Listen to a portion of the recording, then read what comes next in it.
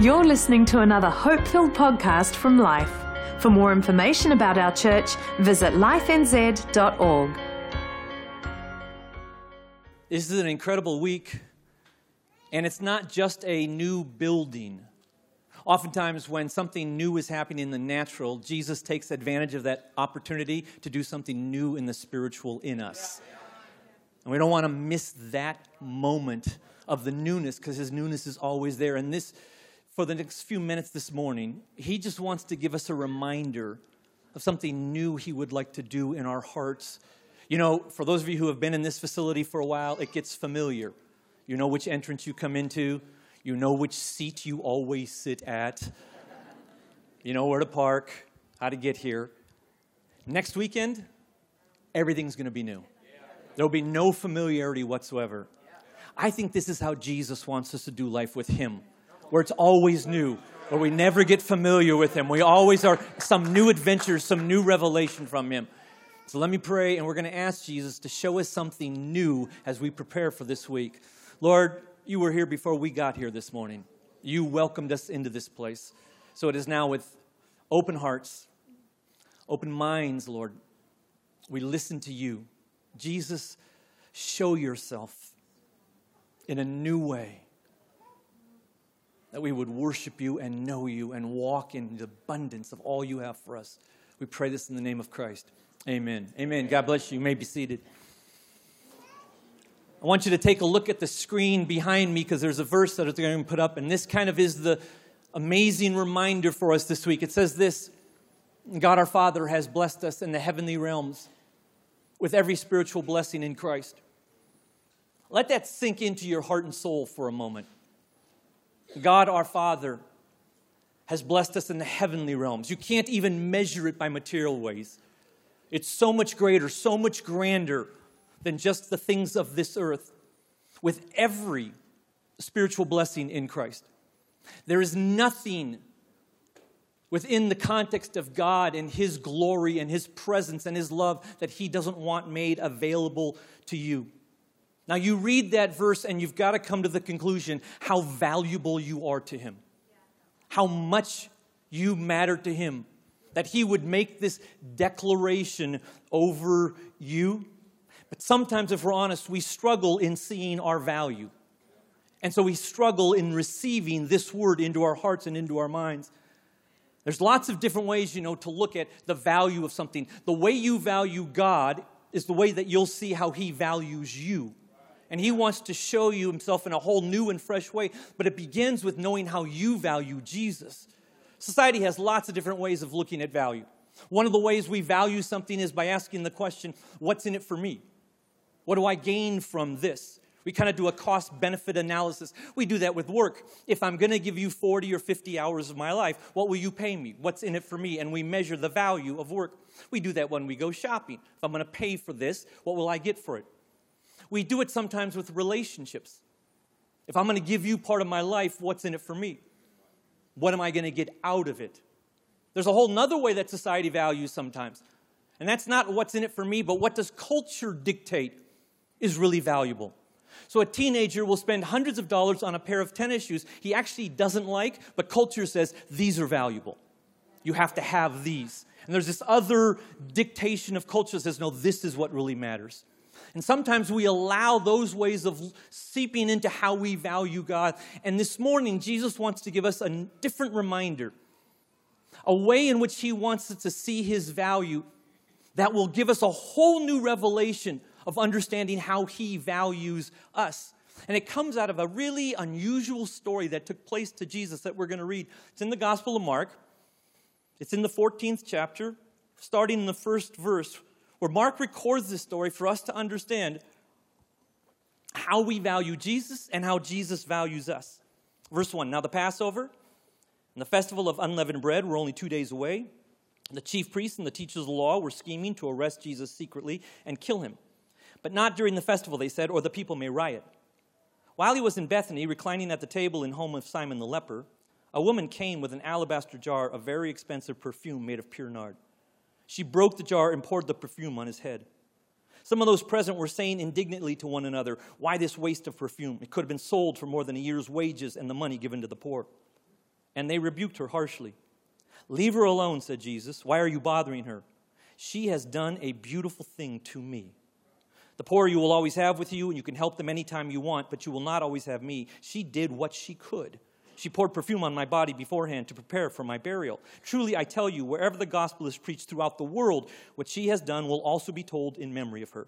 Then Judas Iscariot, one of the 12, went to the chief priests to betray Jesus to them. They were delighted to hear this and promised to give him money, so he watched for an opportunity to hand him over. Mark weaves these three characters, Judas, the disciples, and then this very unusual lady, as a way of contrast of how do we value Jesus, which completely impacts how we see our value to him. First, there's Judas. Judas is all about what's in it for me.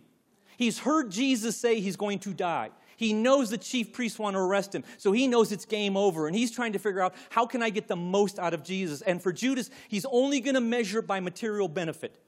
The chief priests have a problem. They want to arrest Jesus. They want him dead, but it's the Passover, so there are hundreds of thousands of people in Jerusalem, and they know if we arrest him in public, there could be a riot.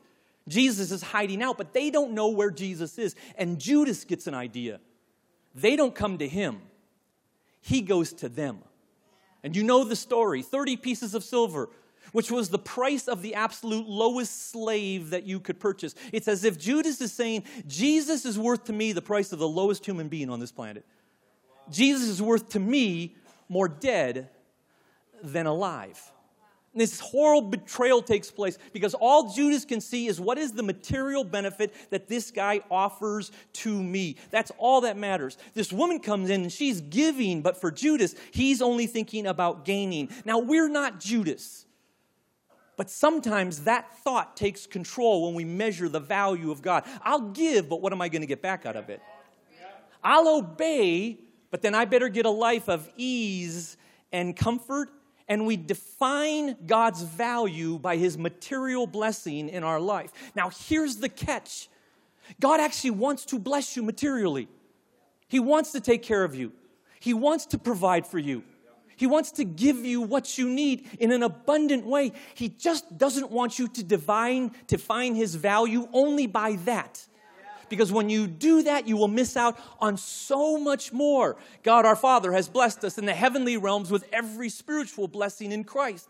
And when you define God's value only by material benefit, that's how you'll begin to see your value to him.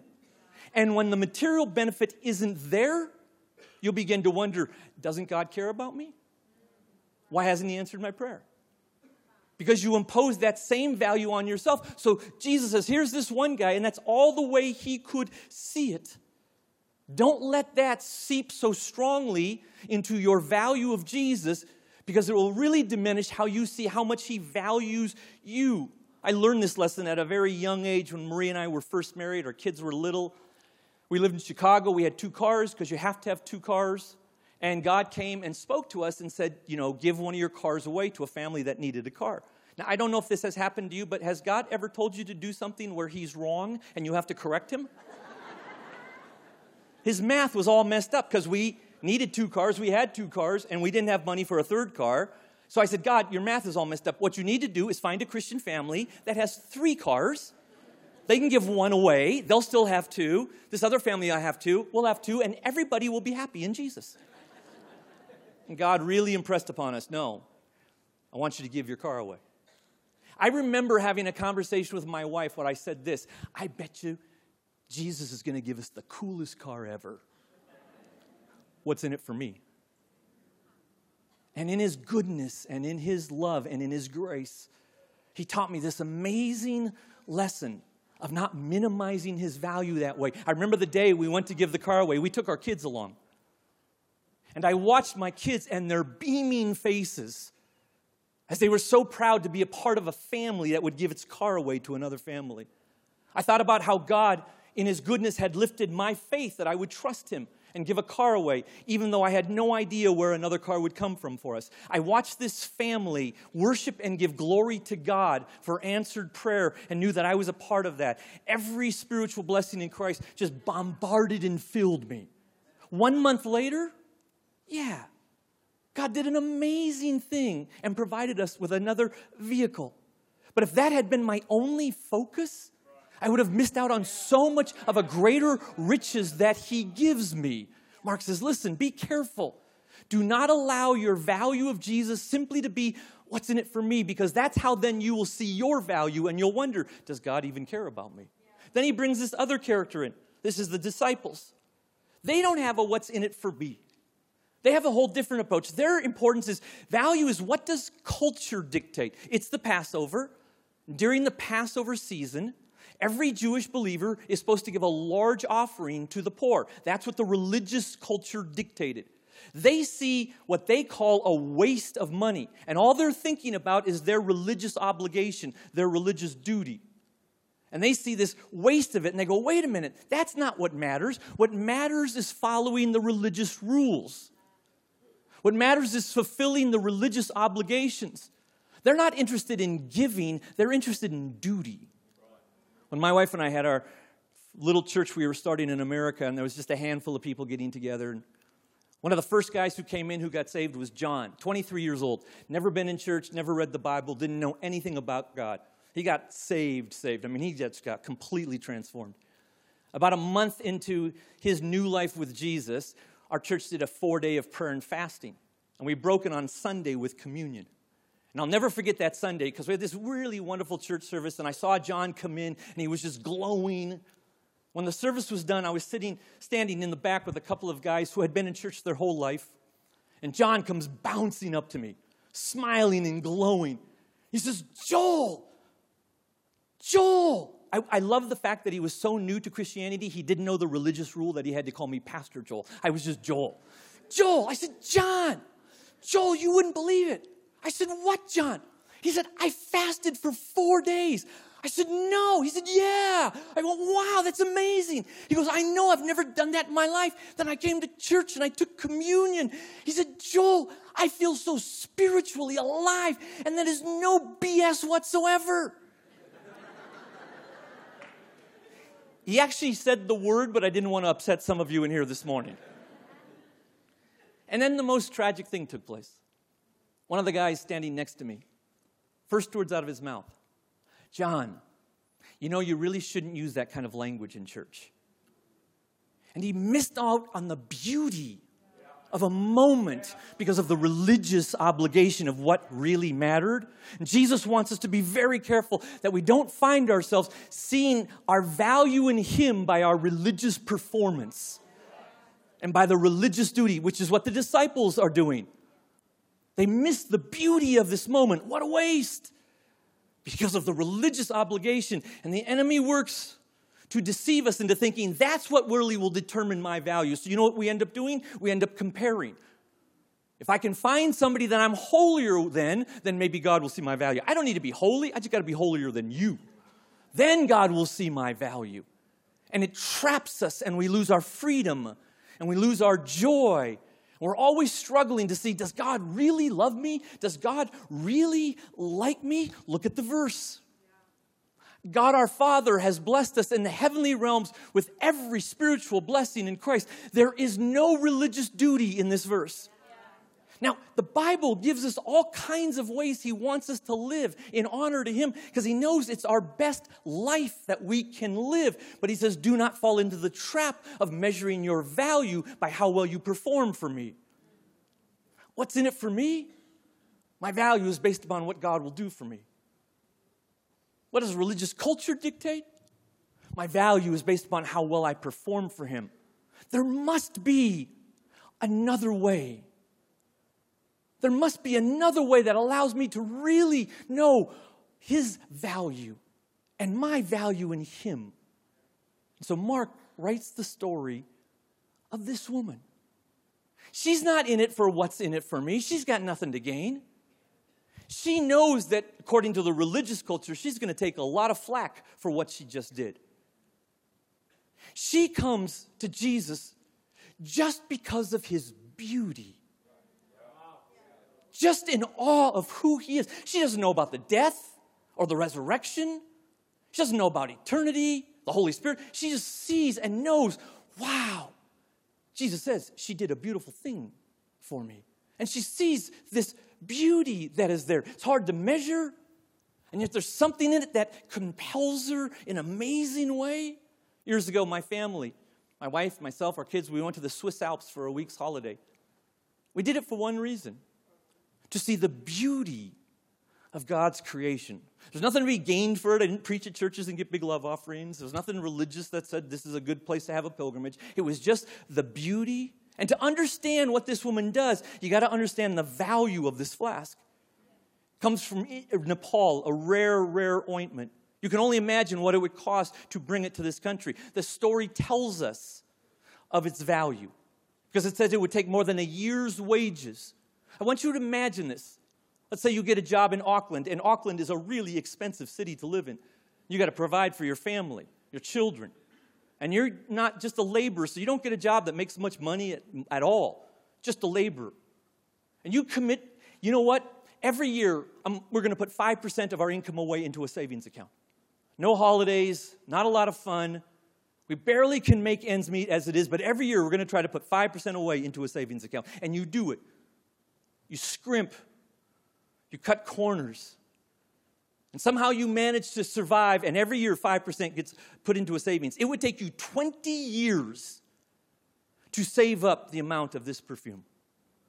20 years of hardship, 20 years of saving for this amount of this perfume. This is what this lady did. 20 years. She has a year's worth of income that she has saved up, and in 2 minutes it's gone. 20 years of saving for 2 minutes. What did she see in Jesus that would cause her to give such a generous outpouring of love? 20 years in 2 minutes? What did she behold? What beauty did she see that the disciples couldn't see? Jesus says, she did a beautiful thing to me. And he takes advantage of this moment to teach his disciples and to teach us about a whole different way to see his value so that we will then see our value. And he teaches them by saying this in verse 8. He says, she did what she could. Literally translated, she did what she had to do. She was compelled to do it. When you see someone, something so beautiful, it's like you lose control. You just have to do it. This woman didn't figure it out. She didn't do a cost-benefit analysis. She didn't measure it. She just had to pour out the perfume on her. Just had to do this. When we went to the Swiss Alps, a lot of times when you visit the Swiss Alps, the clouds come in and you can't see the mountains. We got there on a Tuesday, and that's how it was. We were in a hotel up nestled in the foothills of the huge Alps. On Wednesday morning, overnight, the clouds had parted. My wife got up early, and she went out to the balcony of our hotel. And she got out there, and she saw this huge Swiss Jungfrau. And she just screams, literally, out loud. Yeah! Just screams. She didn't mean to scream. She just had to do something looking at this beautiful mountain. I'm laying in bed. I think she's fallen off the balcony. I race out to the balcony, half dressed. I don't even look at her. I see it. Honest to God, I see it first thing out of my mouth. Jesus. Jesus. I didn't plan to do it. When I saw the beauty of God's creation, I lost control like my wife did. We were just compelled to do it. When was the last time you discovered the beauty of Jesus in such a way that, like this woman, you just had to do something? I just had to tell my neighbor because of his beauty. I just had to give because of his beauty. I just had to open his word and look for him because of his beauty. Jesus says, listen, when you see my value this way, the beauty of who I am, then you will really discover your value in me. She did a beautiful thing to me. Can you imagine being the woman and hearing Jesus say that about you? You did a beautiful thing to me. She wasn't what's in it for me. She wasn't doing religious duty. She was just captivated by his grace and his love and his beauty and his awe. And she discovered her value when she saw his value. And then Jesus adds another part of this teaching where he says, listen, what she did, any place in the world where the gospel is told, this is a story that needs to be told. Because the world is an ugly place. And they don't need judgment. They need beauty. They don't need religious rules. They don't need selfishness. They need the beauty and the awe of Jesus that is there. I mean, look at this building. It's a bit of an older building. And if you've ever done the back tour, it's not that great. It leaks, water comes through the roof, there's all these little mazes. People who work here understand it, There's parking, not that great. You all understand that part about it. It's like, this old building, it's kind of ugly.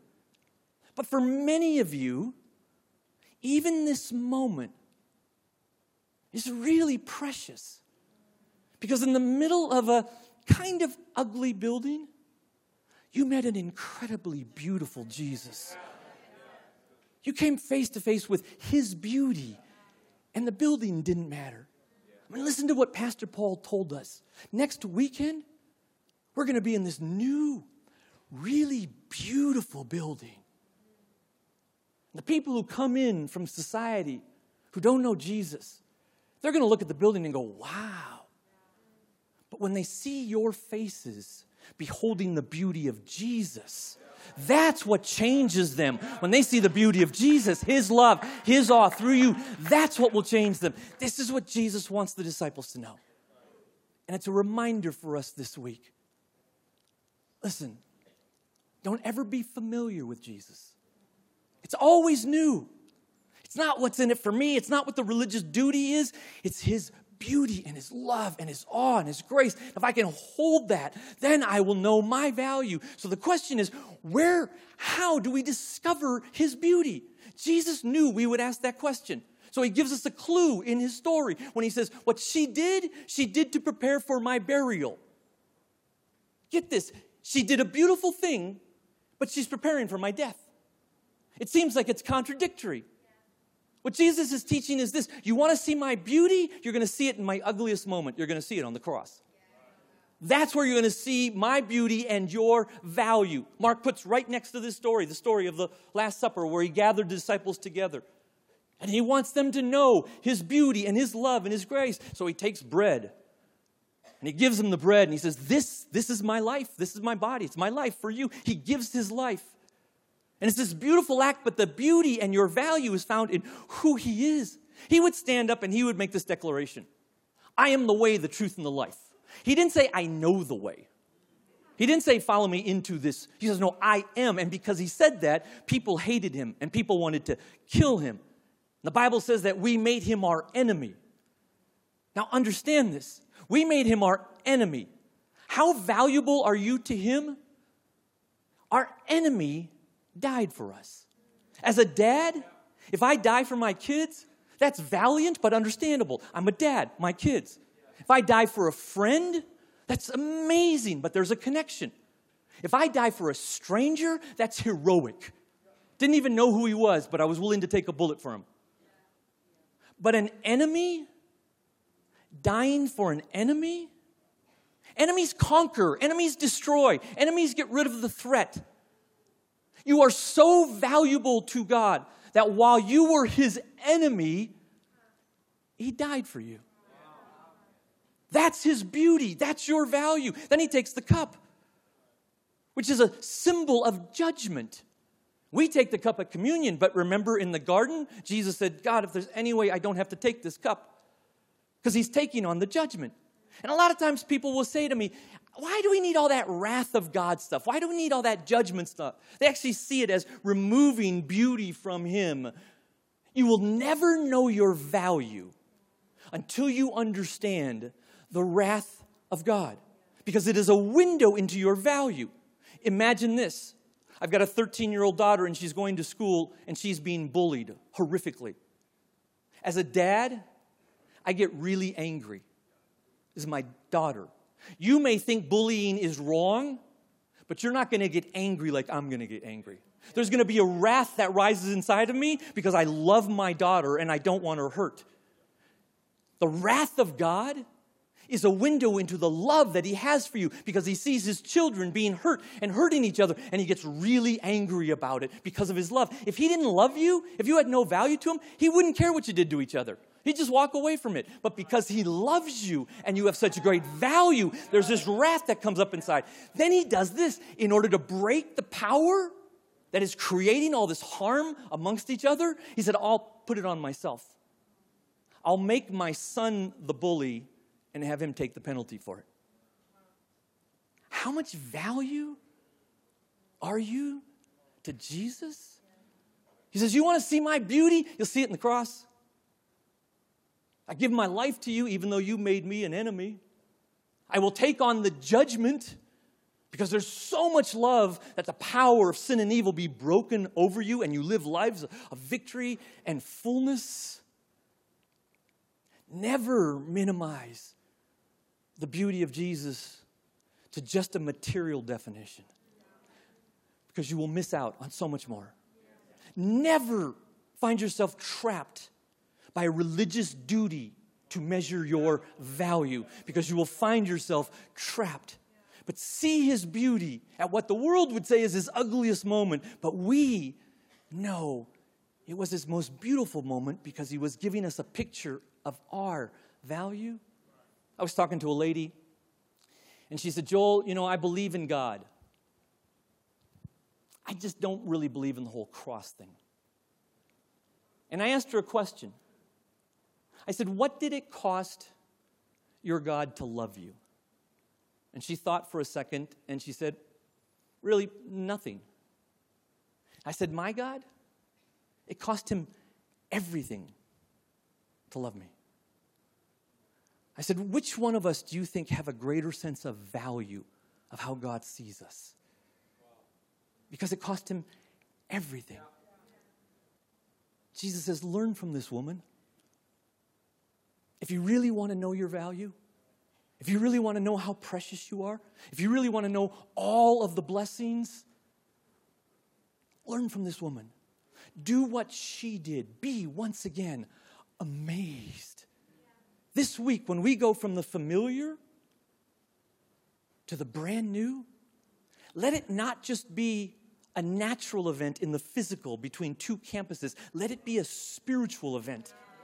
That when we close this service and we walk into the new auditorium next weekend, we go, Jesus, show me yourself new all over again, and you will know how valuable you are to him. We thought it would be really important that we end this service with doing what the woman did. We don't have a flask of perfume, but we have our mouths, we have our words, we have our hands. Most importantly, we have our hearts. And the worship team is going to come up here, and we're going to sing a worship song to him. And I want to encourage you, as you worship Jesus, see yourself as this woman. I want you to stand to your feet with me. Maybe you came here this morning and your life has got a lot of worries in it. God knows that. We know that. God is answering that. But for this next few minutes, do what the woman did. She was compelled. She just had to worship. She just had to worship. This woman didn't think about the other people who were in that room. Didn't matter. Didn't matter what they would say. Maybe you've never lifted your hands as you've come here to sing to Jesus, and it feels a little awkward. Maybe today is the moment you lift your hands, because it doesn't matter what other people think. I just want to behold his beauty. And if you do that, if you lean in like the woman did, God, not because of my earthly words, but by his Spirit, will show you your value in a whole new and fresh way. When you worship him simply for his beauty and who he is, you will discover by the Spirit of God who you are and who he made you to be. Join me and let's be like this woman.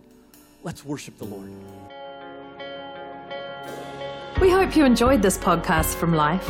If you have questions or want to contact someone about this message, visit lifenz.org.